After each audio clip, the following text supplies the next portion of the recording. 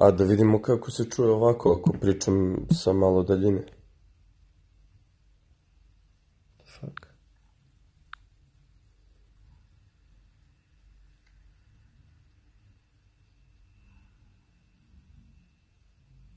Aha, sad je zaključano i ok, sad snimam iz daljine. Da vidimo kako bi izgledalo ako, recimo, telefon evo stoji na stolu, a mi smo, recimo, odavde nagnuti na njega. Da vidimo kako bi to moglo da se čuje.